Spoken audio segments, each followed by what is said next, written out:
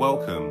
Thank you for choosing to listen to another destiny-changing word by David Antwi from one of our revival-seeking youth services. If you want to control your world, catch the word. Be blessed.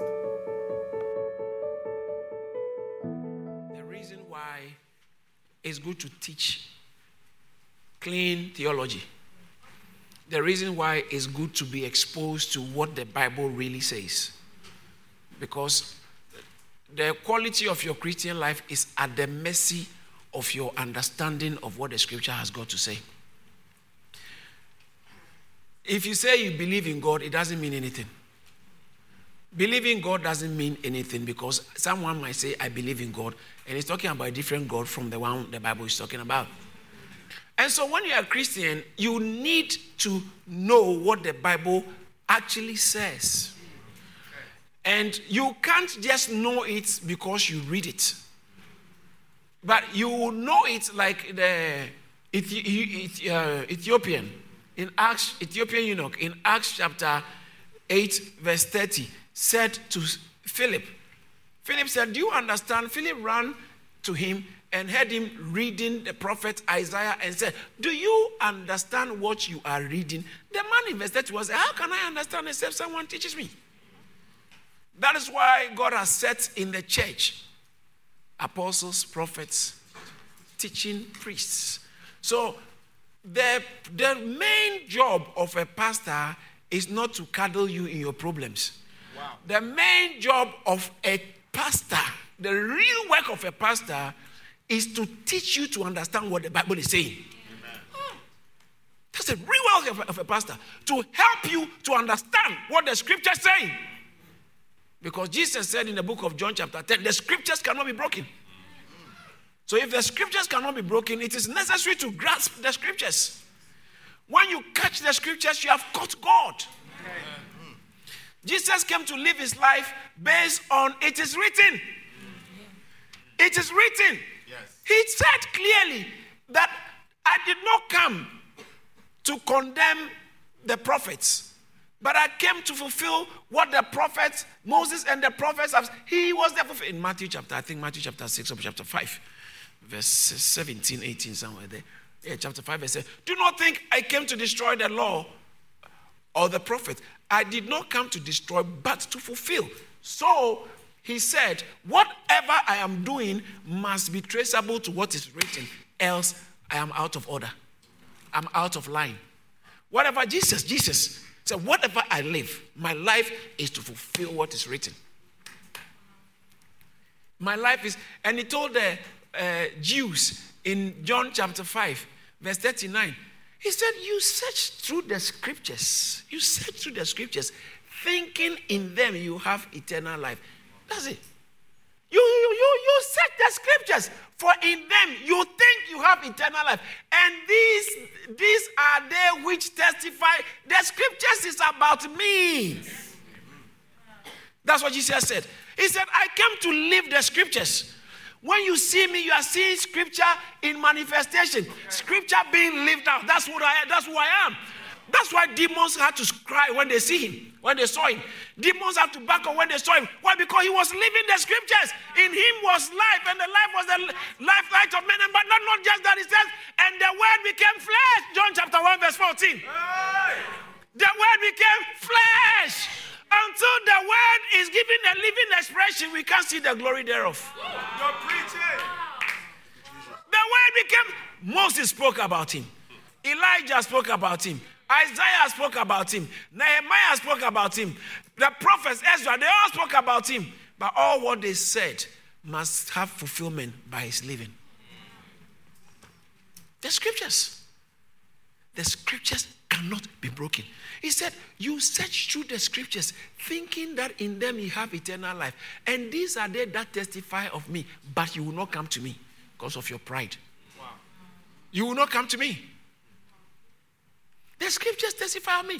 In Luke chapter 24, verse 24, it talks about how when he resurrected from the dead, the two guys, he began to teach them. And from verse, I think 26 or so, it says that, Hopefully hard to hear it. And then Bible says, verse 26, Bible says that honor the Christ who have suffered from. Verse 27 is the one I'm looking for actually. It says that, and beginning at Moses, that means, when we say the books of Moses, Genesis, Exodus, Leviticus, Numbers, Deuteronomy are called the books of Moses. And the law is in there. So from Moses, that's from Genesis, Exodus, from Moses. So anyone who tells you Genesis Jesus is not the part of the scripture, has missed it. There's no way. You say Genesis chapter 1, you can't believe it. Where do you start believing the Bible? Is it chapter 2 or Exodus? It's a question. If you can't accept chapter 1 and you say it's a big bang, the first chapter of the Bible, if you can't accept it, what makes you think you can accept the rest? Okay, where do you start accepting it? Is it chapter 2 or chapter 3, chapter 4, or Exodus or Deuteronomy? Where do you start accepting it? The whole scripture is a hymn book. It's all about him. So Bible says that, and beginning at Moses, I like that. He began from, that means Genesis chapter 1. This is Bible studies with Jesus. Beginning at Moses and all the prophets talking about Isaiah, Jeremiah, Daniel, Ezekiel, Lamentations, Hosea, Nahum, Habakkuk, Zechariah, Zephaniah, Malachi, all three. He began from Moses and through not some of the prophets, but all the prophets. He expounded, he explained. That's the pastor's job now. He explained to them all the scriptures and the things concerning himself. Wow. You can't know Jesus if you don't open the Bible. Wow. The only way you can clearly define Jesus when you open the Bible from Genesis to Revelation is all about him. Wow. So the job of a pastor is to help people see Jesus more. How? By opening the scriptures and helping people to understand the Bible. When you go doing outreach, their favorite thing is want to attack and they want to confuse you about something that, what they do is they'll take one text, one verse, and they say, okay, the Bible is saying it. Only one verse, you are choosing it to, the Bible is, they say, oh, come on. But the thing is, if I explain it to you, would you even be able to accept it? Yeah. So it's not because they want to believe, but it's because they choose to be skeptical. Some of you are born again here, and yet you still don't understand some things in the Bible, right? Yeah. There's not everything I will get, but the basic things you have to understand. Like Christ died for our sins. Yes. No, if you don't understand, you can't be born. You can't be born again when you believe the wrong gospel. Wow. No. You can't believe the wrong gospel and be born again. You can't be truly born again. The true gospel is Jesus died for our sins. In the first place, the gospel helps you to know you are a sinner. That seems to be like a bad news. So you know the bad news, so the good news can really be good. Yes. A sinner who can't do anything about yourself and about your sins. How many of you can choose to forgive yourself for what you did against somebody? No, you can't. The only one who can forgive you is the one you have offended. Yeah, the only one. That's the only one who can forgive you. And Jesus looks at somebody in Mark chapter 2 and said, son, your sins are forgiven. Ha! They said, who is this man? Who can forgive sins but God? No one can. Who can forgive sins but God? He was just telling, I am. Yeah. Those who lived in his days, they knew he said he was God. One of the reasons that they crucified him was that he said he's God. Yes. So I don't have to answer you. Go and ask those who crucified him. They will tell you he said it. Yeah, he said. And John chapter 19, Pilate was even more afraid. When he heard that they said he's the Son of God, he went to him and said, who are you? Tell me who. John chapter 19, I think verse 6, 7, 8, somewhere there. And Jesus didn't answer. He said, don't you know I have the power to free you? That's why Jesus had to answer that one. You don't have the power to kill me unless it's given to you. But he went to him and he was more afraid when they said, I don't find any fault, verse 6, verse 4. I find no fault in him. You want me to kill him, but I find no fault in him. But they said, no, he's impeccable. You can't convict Jesus of sin because he has to be a spotless lamb.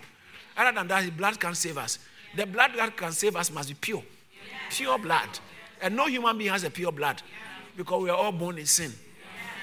Jesus was pure. So the one who crucified him, the one who authorized his execution, said, this man has not done anything wrong. That tells you how flawed human judgments can be. He was being judged by the highest court. And at the same time, the one who was judging was rather under judgment because his verdict was wrong. He said, he confessed, I find no fault in him. And he said, okay, then you should take him and crucify him yourself. They said, no, we can't crucify him, we can't kill him. And he said, but what has he done? He said, he calls himself, he said he's the Son of God. As soon as Pontius Pilate heard that, he said he's the Son of God, or he's God, he was more afraid. The Jews answered him, we have a law. According to our law, he ought to die because he made himself the Son of God. That's those who kill. So look at the next verse. Pontius, therefore, when Pilate heard that saying, he was more afraid. So he went to Jesus. Can you imagine? Pilate said, who are you? Tell me who you are. And he was going back. He was afraid. The Bible says initially he was actually afraid of the guy. But now he heard that he said he's the Son of God. He was more afraid. And then verse 9 says that he was and went again to the praetorium and said to Jesus, where are you from? I'm not from Jesus of Nazareth. I'm a Nazarene. No. I'm a Nazarite. No. Where are you from? You know where I'm from. No, but he meant like his mind was drawn to the fact that in the beginning was the Word. And the Word was with God, and the Word was God. And the Word became flesh because Jesus was the only one who chose his date of birth. Wow. Okay. He chose the day he will be born and the day we will die. He said, I came from the Father. I came. He was not like he didn't exist. He has always been. Yeah. And he said, okay, one day I'm going to be born. So that's why Pontius Pilate, if you're the Son of God, that means you chose your date of birth. Where did you come from? He didn't answer him. The people crucified him because he kept saying. John chapter 5 verse 17. He said, my Father worketh, hitherto I work. Verse 18. Therefore the Jews sought all the more to kill him. Why? Because he not only broke the Sabbath, but also said also said that God was his father. What does that mean? When he said God was his father, it's not like you saying that your father is. No, that carried heavy weight. For Jesus, any human being to say, God is my father, the Jews who understood the God of the Bible, who knew the God of Moses, they knew that if you say God is your father, you are making yourself equal with God. Okay. So he actually said, that's why he said, John chapter 10 verse 30, I am my father, I won. So they sought to kill him because. But he came to live the word. And the job of the pastor is to open the word. The job of the pastor is not necessarily to make people happy. No. From Malta, Miletus, in Acts chapter 20, from verse 16, 17, he wanted to spend Pentecost in Jerusalem. So he didn't want to go to Ephesus. Paul had decided to sail past Ephesus so that he would not have to spend time in Asia, for he was hurrying to be at Jerusalem, if possible, on the day of Pentecost. He wanted to spend Pentecost in Jerusalem. In 1 Corinthians chapter, 16 verse 7 and 8, he said something there. For I do not wish to see you now on my way, but I hope to stay a while with you if the Lord permits. This one thing I will teach one of these days. Some of you just say things. I'll see you tomorrow. I'll be there tomorrow. Add if the Lord permits. It told us clearly in James. I was reading my Bible some time ago and I saw that. Don't just say if the Lord. It said in the Bible clearly. I don't know why Christians are missing that one. He said, don't say tomorrow. James, it's in the book of James. I'll study and I'll study. Don't just say I'll go today, tomorrow, I'll do this. James 4:16. Let's start from 13. Come now, you who say, today or tomorrow, I will go to such and such a city. Spend a year there. Buy and sell and make profit. You are planning. And he said, this is what I will say. Look at the next verse. Whereas you do not know whether pandemic is coming or they are going to ground aircrafts. Oh. Wow. For what is your life? It is even a vapor that appears for a little while and vanishes away. Wow. Verse 15. Instead, you ought to say, if the Lord wills, we shall live and do that and that and that and that. That's very. So Paul said that in 1 Corinthians chapter 16, verse 7, it says that if the Lord permits, I will see if I can spend a while with you. But verse 8, but I will tarry in Ephesus until Pentecost. So I won't leave. I'm going to stay in Ephesus until Pentecost. That's a different time. But this time, he said in Acts chapter 20, when he got to Miletus, he said because he wanted to say from Miletus. So Paul had decided to sail past Ephesus. He didn't want to stay in Ephesus because he had to spare. He wanted to catch Jerusalem and the day of Pentecost. He wanted to be in Jerusalem on Pentecost. So now from Miletus, verse 17, from Miletus he sent to Ephesus and called for the leaders of the church. He sent for them. And then when they came to him, he told them so many things, how he has hazarded and lived a certain life. Said he's going to Jerusalem and he knows that chains and afflictions awaited him. Hey, he's going. But I said, no, the Holy Ghost is showing that chains and tribulations await him. And they were crying for him. He said, don't break my heart. Please stop it. But he said that he sent for them. He said, but look at verse 24, 25, 20. He said, but none of these things move me because I'm ready to hazard risk my life for the gospel. Say amen. Amen. That's the kind of Christian God is raising in our midst. Amen. People who say with Paul, none of these things move me, nor do I count my life dear to myself. So why? So that I'll finish my race. Everybody has got a race. Yes. If you count your life so precious, you'll finish your race. You can't finish the race God has given you. 2 Timothy chapter 4, verse 7, it says, for I've fought a good fight. I've fought a good fight. I've finished. That at the end of his life, he said, I've finished my race. So he said, now therefore, there is laid up for me a crown, oh, hallelujah, a crown of righteousness. Because he finished his race. May you be able to say that towards the end of your life. But he said that none of these things move me, that I will, so that I might finish my race with joy, and the ministry which I have received from the Lord Jesus to testify to testify to the gospel of the grace of God. Now watch this. Say, I want to finish my ministry. Listen, when you are born again, God gives you a ministry. Assignment. There's always, you don't have to be a preacher with microphone. You don't need microphone to fulfill your assignment. You don't need it. Some of you, your biggest desire is so you can stand on the stage.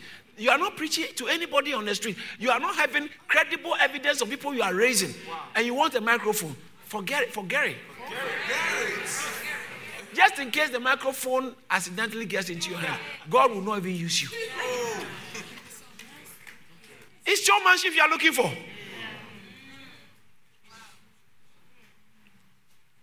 But he said, verse 25, indeed, now I know that you all amongst whom I have gone preaching the gospel will see my face no more. What? But this is not the whole thing. He was telling the leaders, church leaders. Look at verse 26. Therefore, I testify to you this day that I'm innocent of the blood of all men. Why? For I did not shun to declare to you the whole counsel of God. I'm not afraid of your face. I'll tell you the truth of God's word.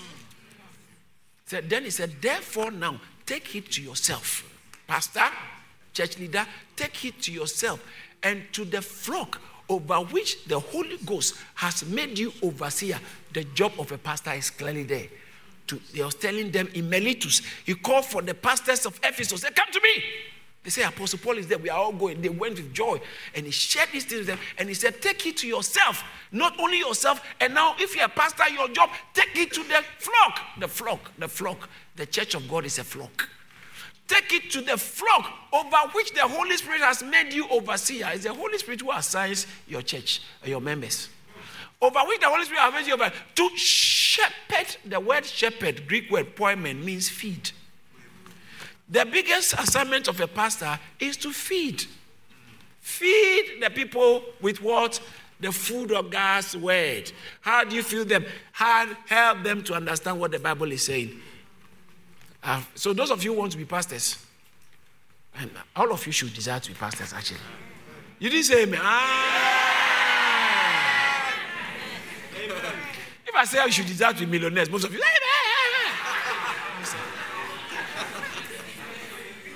some people are still not really properly converted.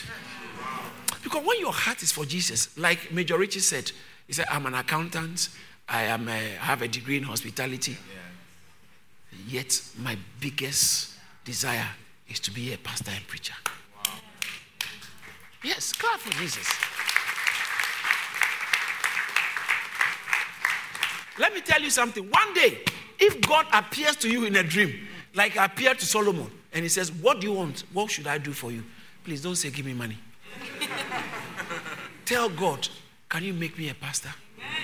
Can you make me a preacher? Can you give me the... some of you don't know, today I'm about to let a cat out of the sack. Even last week, I was still begging God, God, please, there's one thing, if there's anything I desire from one thing, make me a great teacher of your word. Please, give me that privilege.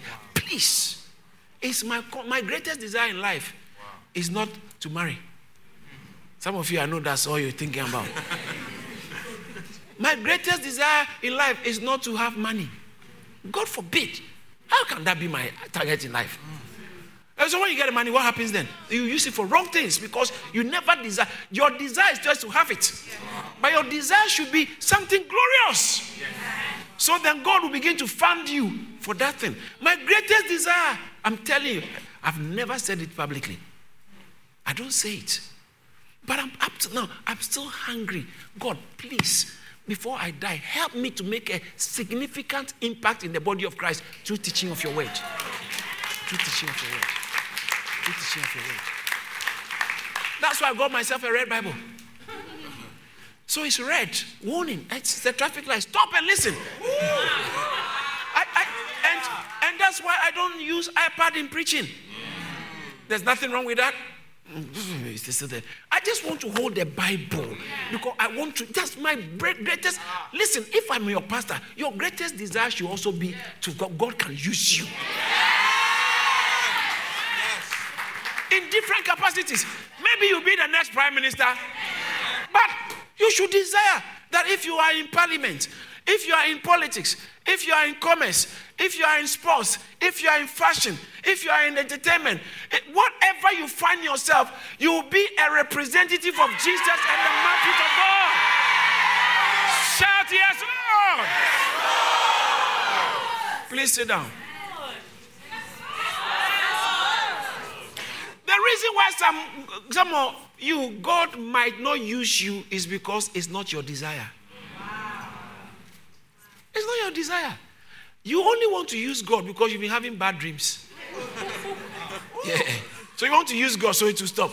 You want to use God because all your boyfriends have broken your heart. Now you want a husband who will not break your heart. Because you can tell church guys are good guys. When you look at the way some of these guys with their beard and looking very all that cool, you think that it's good to have myself one of these guys. Or you look at some of these lovely ladies, the way they are intense about God, you feel like I would like to have a wife who loves God like that. But really not a God who can give a wife like that. Okay.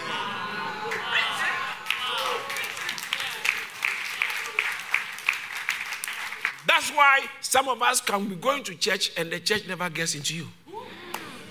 You left the church, you went away, you say, oh, I stopped church. It's because church was never in you. Church was never in you.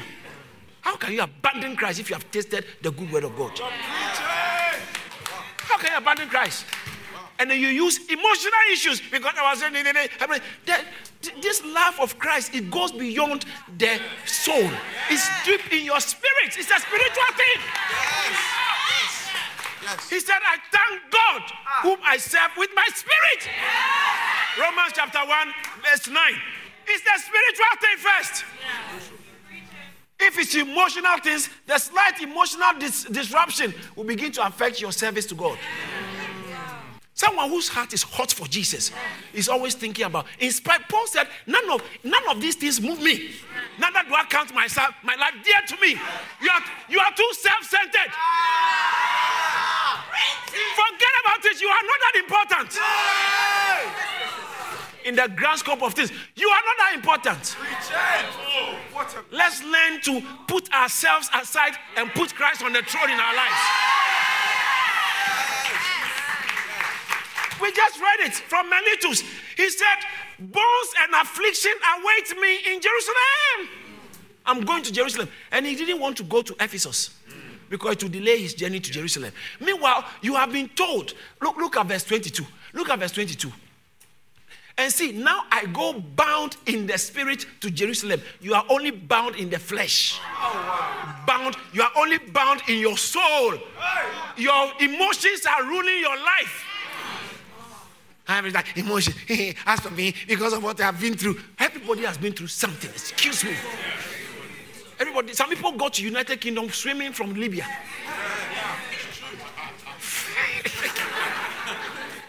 You're just self-centered. That's why you think you are the only one who has been through something. Everybody has been through something.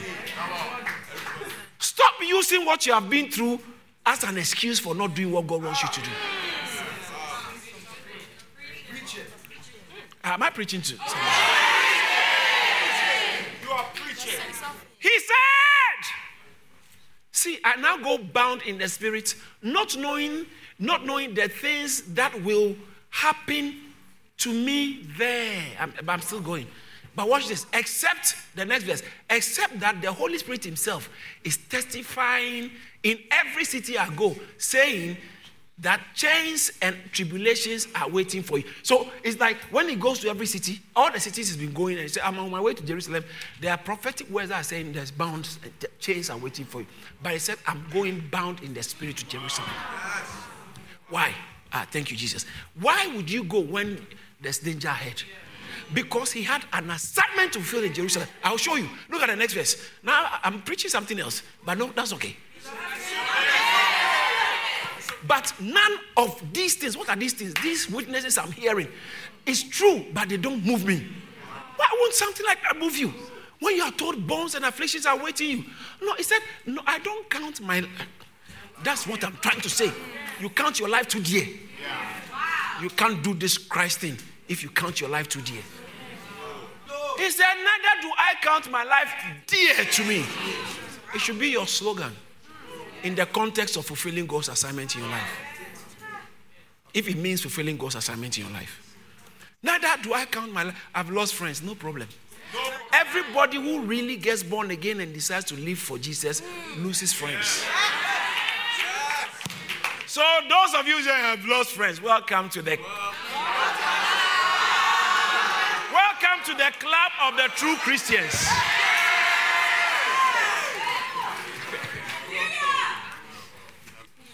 He said, neither do I count my life dear to me, so that I might finish my race. The reason why some people, by the time Jesus is coming, they haven't done their race, finished, is because they counted their life too dear to them. You have left the choir because you were offended.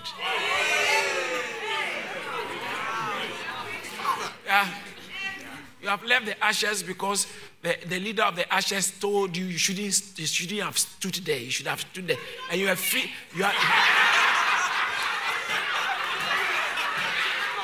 And so now, you are considering, I don't even want to be part of the ashes anymore.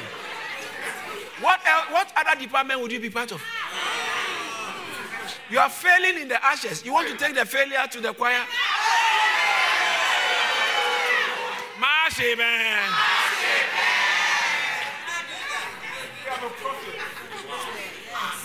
It's about self.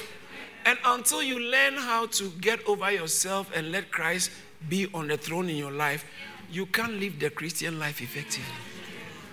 And you will have a whole group of people who will be supporting you in your mess, in your derailment. You have derailed from the right path. Paul told the Galatian church, oh, foolish Galatians. Who has bewitched, chapter 3, verse 1. Who has bewitched you? Paul said, he said, oh, foolish Galatians. Who has bewitched you that you should not obey the truth, before whose eyes Christ was clearly and evidently proclaimed as crucified. Verse 2. This only I want to learn from you. Did you receive the Spirit by the works of the law or by the hearing of faith? Who has been? You started right. You start off foolish. Having begun in the Spirit, are you now being made perfect by the flesh? You started right with a genuine heart. Who has bewitched you? The gossip you are hearing is bewitching you. Some of the phone calls you are receiving, and Pastor was saying because someone and I didn't. Why did you allow him to talk to you? Like, why do you allow him to talk to you? You see, they are bewitching you. They are bewitching you. They are bewitching you. You started right, and those who say I don't like to be told what to do, you cannot be discipled. You cannot be discipled, and Christianity is about discipleship. It's not just church membership. Discipleship. What don't you understand about neither do I count my life dear to me? What don't you? It's clear, plain text, black and white. What don't you understand about that?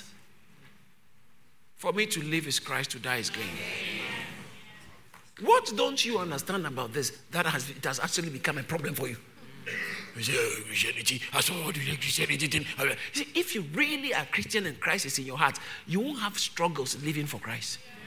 But the way you are struggling to live for Christ, you have not repented. You are not really born again. You are not. You are the one who Matthew chapter 7, verse 23 and 24 will happen to. And today it seems to be a bit hot. It's getting hot. Yeah. Look at from verse 22. He said, many, not only a few, many. Many. I said, Lord, you are calling me Lord. He said, not all those who call me Lord, 21. Not those who call me Lord, Lord shall enter the kingdom of God. Wow. Not if people who are calling Lord, it's not all, then those who are dancing and singing praises. Most people are just music fan. You are not a genuine praiser. It's true. It's not praising God you are praising. It's the music you love. Because you have always been a music fan. You are always a music fan. I feel like preaching. Please sit down.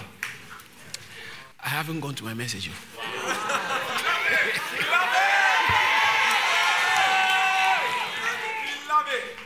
Hallelujah. All right. So all I was trying to say is the purpose of a pastor is to help you navigate through scripture. To see what the Bible is saying. Because until you can see what God is saying in his word, you can't live an effective life for God. You cannot walk with God in the absence of his word. So in 2 Peter chapter 3 verse 18, it said, grow in grace. And not only in grace, and in the knowledge of our Lord and Savior. You have to know him. You have to know him. Bible says that the law was given by Moses. John chapter 1 verse 16. The law was given by Moses. But grace and truth came by, verse 17, sorry. Grace and truth came by, grace and truth, grace and truth, grace and truth, truth, reality, knowledge. You have to know. You have to know. You can't be ignorant. You can't serve God ignorantly. Else Paul will have a message for you. The God you serve without knowing, him declare I to you. You can't, our God, the God of Moses, the God of Abraham, the God of Isaac and Jacob, the God of the Bible, the God of the Jews, the God of Daniel, the God of David, the God of our Lord and Savior, the Father of our Lord and Savior Jesus Christ, the God of the church. It's a God who you can't serve without knowing. Because he desires to reveal himself through scripture. So the more you close the Bible, the more you are trying to walk with God, closed eyes. You'll be full of try and errors. And the Black Panther will be telling their version. Islam will be telling their version. Atheists will be telling their version. And some people who call themselves professors, but they are dumb when it comes to the things of God, spiritual things. They will think they have the right to make comments of matters, subjects they don't have working knowledge of. But I'm talking about church. And they are the ones advising you. Because your eyes can't see. So, The word must be taught, and then after we teach the word, you go home and study. Yes. You must be a Bible-owning Christian. Yes. Okay, come on. I'm going to another. Yes. You must be a Bible-owning Christian.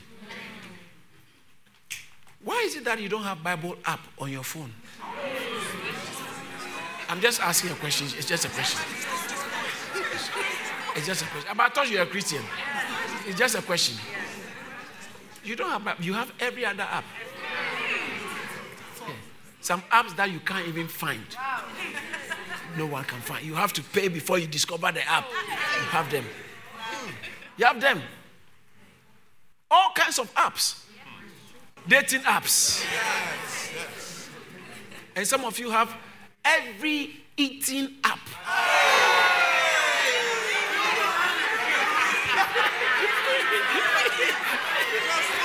You have TGI app. You have Nando's app. You have McDonald's app. You have Burger King app. You have creamy something, creamy. Creams app, yes. You have duck and waffle app. Now you are planning, waiting for Hakkasan to bring an app.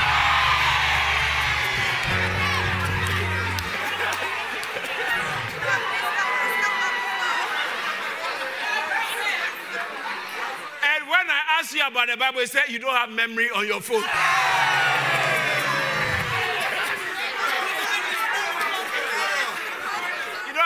Storage. You don't have storage. You don't have storage.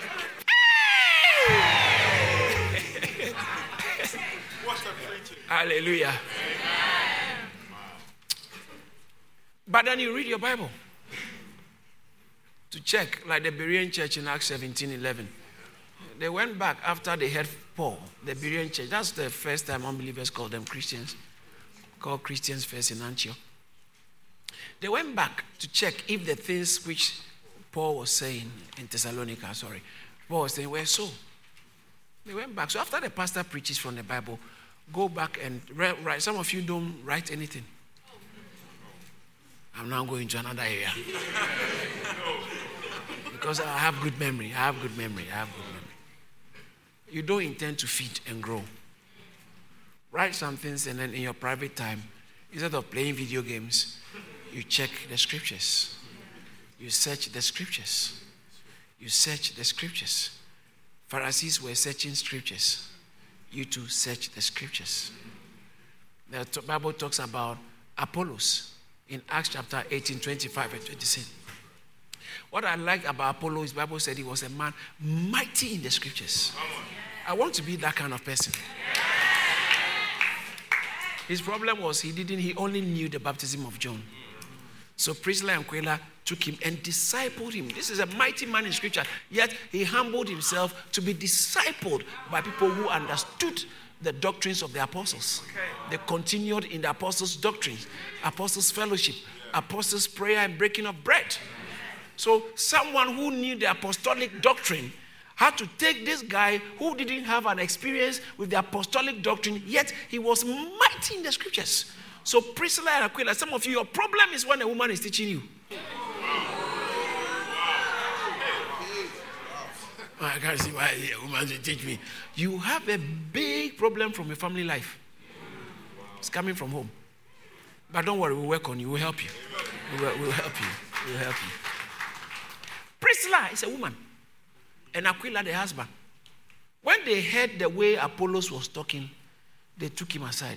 You know the way when you are in immigration line, the police can come and say, some of you, I know you never understand what that means, but can you step out, please? They took him aside and explained. That's the job of a pastor. And some of you, by now, you should be explaining things to people. You know a lot already. Even if you sit here one day, you will know something you can explain to others. That's what we want our service to be, in such a way that it will never leave people's heads ignorant and empty. Because you should always be able to give an answer to anyone who asks you for the hope. A reason. Say reason. Yeah, your Christianity must be a reasonable faith. is not blind faith. Reasonable, he has data. There's a reason why you believe what you believe. So we want you, when you come into the service, by the time you are leaving, you have a reason to break up with your boyfriend. You didn't like what I said. I will even say it bigger.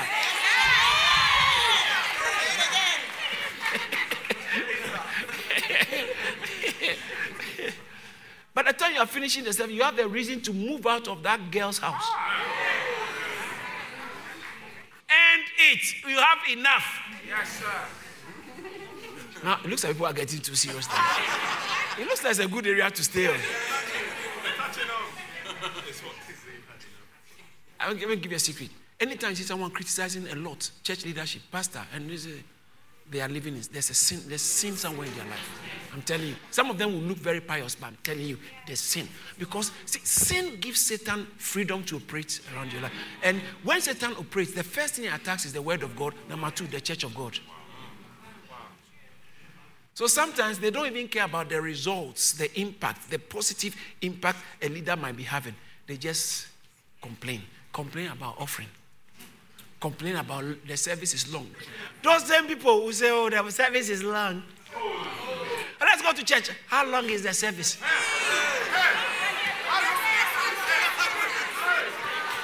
3 minutes. 3 minutes.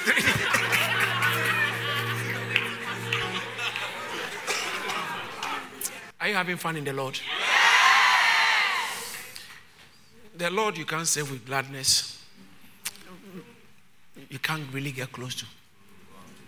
Jesus went to the temple, Mark chapter 11, and equipped the people who were selling and buying. Overturned the tables of the money changers, and he would not allow anyone to come and go out to come and sell. And the disciples, you remember how it's written, the zeal of your house has consumed me. Yeah. You need zeal to be able to go any far in Christ. Zeal, desire, love, passion. Jesus had to ask Peter, do you love me more than these things? So, the reason why I actually I want to teach you, I don't want you to be young and treat you as a young person, because you'll be the leader of tomorrow. And so as much as we can, we need to teach you clean, wholesome ways, the words of our Lord Jesus Christ, so that your Christianity will not be built on feelings and emotions, but your Christianity will be built on knowledge, experiential knowledge and love for Jesus. Because your faith grows based on what you are taught. Because faith comes by hearing and hearing of the word of God. Faith grows based on God's word. So one of the things that happen when you are a Christian, next week I'll just pick it up, the journey of a Christian. The journey of a Christian. What it actually means to be a Christian and how the life of a Christian should be. The first of all, the journey of a Christian does not start with man. It starts with God. So God is the one who elects you. You can't be a Christian if God has not called you. It's by election.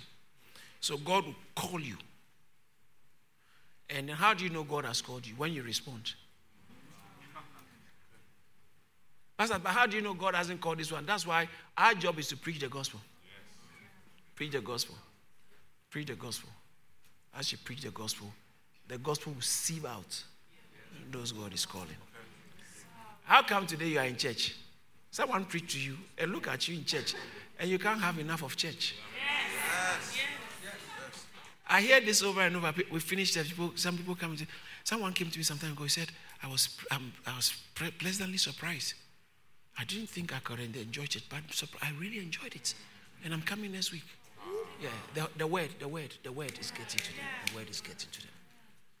It gives me a sign that God has a plan for you. It's not about me, because there's nothing intelligent I can say to hook your spirit. Because your spirit and your mind are in different realms. Your soul is in a different realm. Your spirit. That's why if you're a pastor, you only teach to people's minds, you will get carnal Christians. The word of God is for feeding their spirits. Now, when the spirit is fed, it can educate their minds. And then transformation takes place. Be ye transformed by the renewing of your mind. But it starts with your spirit. Hallelujah. Amen. So it's so important to understand that when you become a Christian, something significant has happened in your spirit. What has happened in your spirit is God has elected you, and the life of God is in you. But before the life of God could come into us, Jesus had to come and pay a price for our sins. That's why, listen to this text again. I keep going to Acts chapter 20. This is a very nice chapter, verse 28. Take care of yourself. Take it to yourself and to the flock. And to what? And to what? What does he mean by the flock? What? I can't hear you. So the church is what? The flock. Okay. And take it to yourselves and to the flock, among which the Holy Spirit has made you a bishop, episcopos, overseer. That's what. Overseers. What are you supposed to do? To shepherd the church of God. Watch this. This is where I'm coming to. To shepherd the church of God, that's to feed. Poimen, I said earlier. To feed. All right. To shepherd the church of God, or to feed the church of God, King James says, to feed the church of God, which he has purchased how? With his own blood. How? With his own blood. Okay, so you can't be part of the church if you have not gone through the blood. Every member of the church is blood bought, blood washed. Every member of the church, every member of the true church, every member comes through blood. So he says that to shepherd the church, which he purchased with his blood. So how come you enter the church and you didn't come through the blood of Christ? Okay. So that's why God elected you, and Christ had to die, shed his blood to pay for your sins. So anyone who is part of the true church is forgiven. His sins are forgiven. In Ephesians chapter 1 verse 7, it says that, it talks about how in him we have redemption through his, see the word, what does the blood give us? Redemption. Redemption. The blood gives us, I'm redeemed. We are the redeemed community. Yes, this should make us shout hallelujah. Hallelujah. When you are a true Christian, anytime you hear about the redemption in the blood of Christ, something happens. It's like your heart skips a bit. It's something. The baby in your womb lives for joy. Something in your heart. When you hear about the cross of Christ, how Christ died for our sins, how Christ saves us, it does something to you when you're a genuine Christian. But when you are not a Christian, you feel that this is wasting my time. You don't like listening to that because, well, what's this? This is nonsense to me. What is nonsense to some people is the most meaningful thing we can hear. Because it does something to your heart. It does something to your... I do have a witness here. Anytime you hear about the cross, you hear about Christ, he died for our sins, you hear about the gospel, it has a way it gets to you. It gets to you. That's a sign that God has elected you. So Jesus had to come and die to shed his blood for our sins. Matthew chapter 1 verse 21. So you shall call him Jesus. For he will save his people from what? From what? From what? John chapter 1 verse 29. Behold the Lamb of God. Hallelujah. That's what I want. I knew I would hear. Pastor, I knew I would hear hallelujah from a Christian somewhere. There's the joy. He said, behold the Lamb of God who takes away the sins of the world. How did he do it? That's why he had to become a lamb. In the Old Testament, the lamb means something that must be slaughtered for sacrifice. That's why in Genesis chapter 4, when God told them, Cain and Abel, to bring an offering, Abel brought lamb, Cain brought fruits. Those times human beings were not eating lamb. I know you didn't hear what I said. When God created man in Genesis chapter 1, and the Bible says that he blessed them in verse 28. And he said, be fruitful and multiply. And he said, fill the earth and replenish, subdue it, have dominion over the fish of the sea, over the birds of the air, and over every living thing that moves on the earth. Right? He blessed them and gave it to them. Go to the next verse. Is it the next verse? See, I have given, watch this. I have given what? Every what? That yields seed, which is on the face of the earth. And what? What have I done? Was there animals included? Animals were not included. Yeah, now you are thinking. See, Genesis, when God created man, blessed them, says, He have given, it was vegetation, plants. Animals were not included. But what are you trying to tell me? I should stop eating my shaki?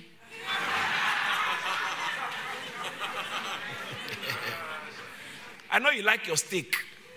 When you go to TGI, you want the full rack, double glazed, with Jack Daniel sauce.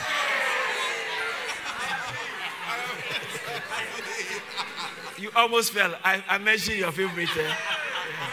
I know when I talk about food, I'll get you. So,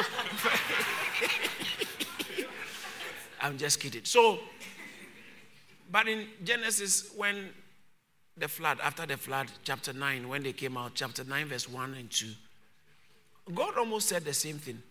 He blessed them and said, be fruitful and multiply. Didn't we see this in Genesis chapter 1, verse 8? God blessed them and said, be fruitful. And look at the next verse. The next verse.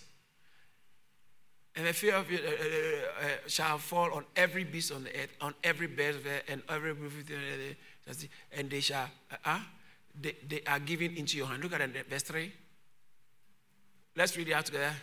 Every living thing that they shall be free for you. It's okay. I've answered your Shaki question.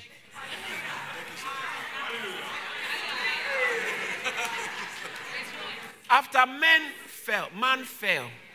After man fell, now he blessed animal with blood to be eaten. Animals, we can eat them. Why? That is why Cain got it wrong.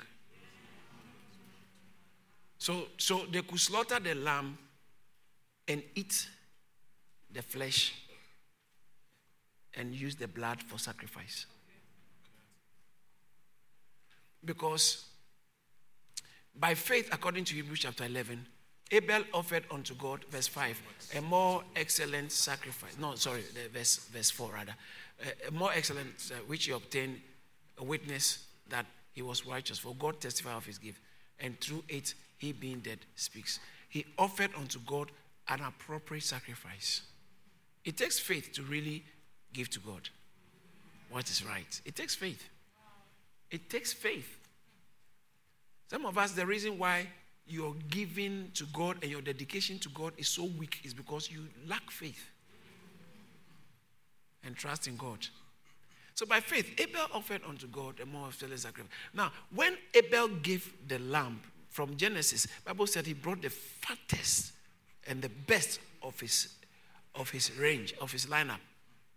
Whilst Cain gave vegetables. So it's not the vegetables, but vegetables don't have blood. And after sin, God can't look at you without blood. After we fell, to come back to God, there must be blood. Because according to the law, who asked me that question? Was it you? Hebrews chapter 9, verse 22. That almost everything is purged by blood. And without the shedding of blood, there's no setting aside of sin. There's no remission of sin. So in the Old Testament, they always had to sacrifice animals so the blood would cover their sins until one day the actual pure Lamb of God.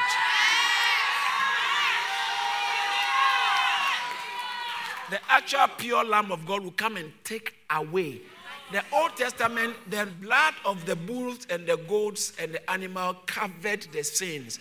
It didn't take it away, but it just covered it so God can still relate with them. That's why they needed blood. So God told them before they left Egypt in Exodus chapter 12, he said, slaughter the lamb and eat the flesh. eat the flesh. He said, eat the flesh. Roast it. Don't boil it. Roast it. I taught a whole message on that. Roast it and eat it raw. No, don't eat it raw. He said, roast it and eat it in haste. But you don't use the blood. Don't eat the blood. Why? If you trivialize blood, you won't take the work of Christ on the cross serious. So in the Old Testament, he gave them a prohibition that you can eat the flesh, but don't touch the blood. Because the life is in the blood. So he said, don't touch the blood. I also preach a message on that. Don't touch the blood. Don't touch the blood. Because the blood is for redemption. Yes. So then, if you don't respect blood, when the original blood also shows up, you trivialize it. So God gave them a prohibition, which seemed to have been flipped on and extended in the New Testament. You know, in the New Testament, they said in Acts chapter 15, they said they should abstain from fornication. Fornication has always been a problem. Yeah. But you don't want us to talk about it? Not me. I'll talk about it. He said that don't let us give them instructions, too much restrictions, but just write to them to abstain from pollution of idols, from sexual immorality. Give me King James. King James uses fornication. Yeah, I like it. Abstain from pollution of idols, from fornication, and from things strangled, and from blood. Wow. Can you imagine? Eating of blood, they added it to fornication and idol. Wow. It's interesting. Because from the Old Testament, it seems to have been flipped on to the New Testament that we should be careful when you are dealing with blood. Because we are blood washed and blood bought. Now, it doesn't mean that you trivialize the blood of Christ, but you see, if you don't value blood, you will not value the blood of Jesus. So he says that take it to the church over which the Lord has made you overseer, and to shepherd the church of which he purchased with his own blood. Blood. And you know when he shed his blood, the Bible says that from the foundation of the earth, he was slain. According to 1 Peter chapter 1, verse 90. I know it's kind of too much for a pastor. How can he be slain, killed? The blood, so that his blood can cover Adam. Okay. Wow. His blood can cover Adam. His blood can cover Abel. His blood can cover Moses. His blood can cover Joshua. His blood can cover all the saints of the Old Testament. So that when he activated the shedding of the blood on the Mount of Calvary, it is already effectual from the foundation of the earth. So in Hebrews chapter 9, verse 15 and 16, it talks about who, through the eternal Spirit, all right, Hebrews chapter 9, is it 14?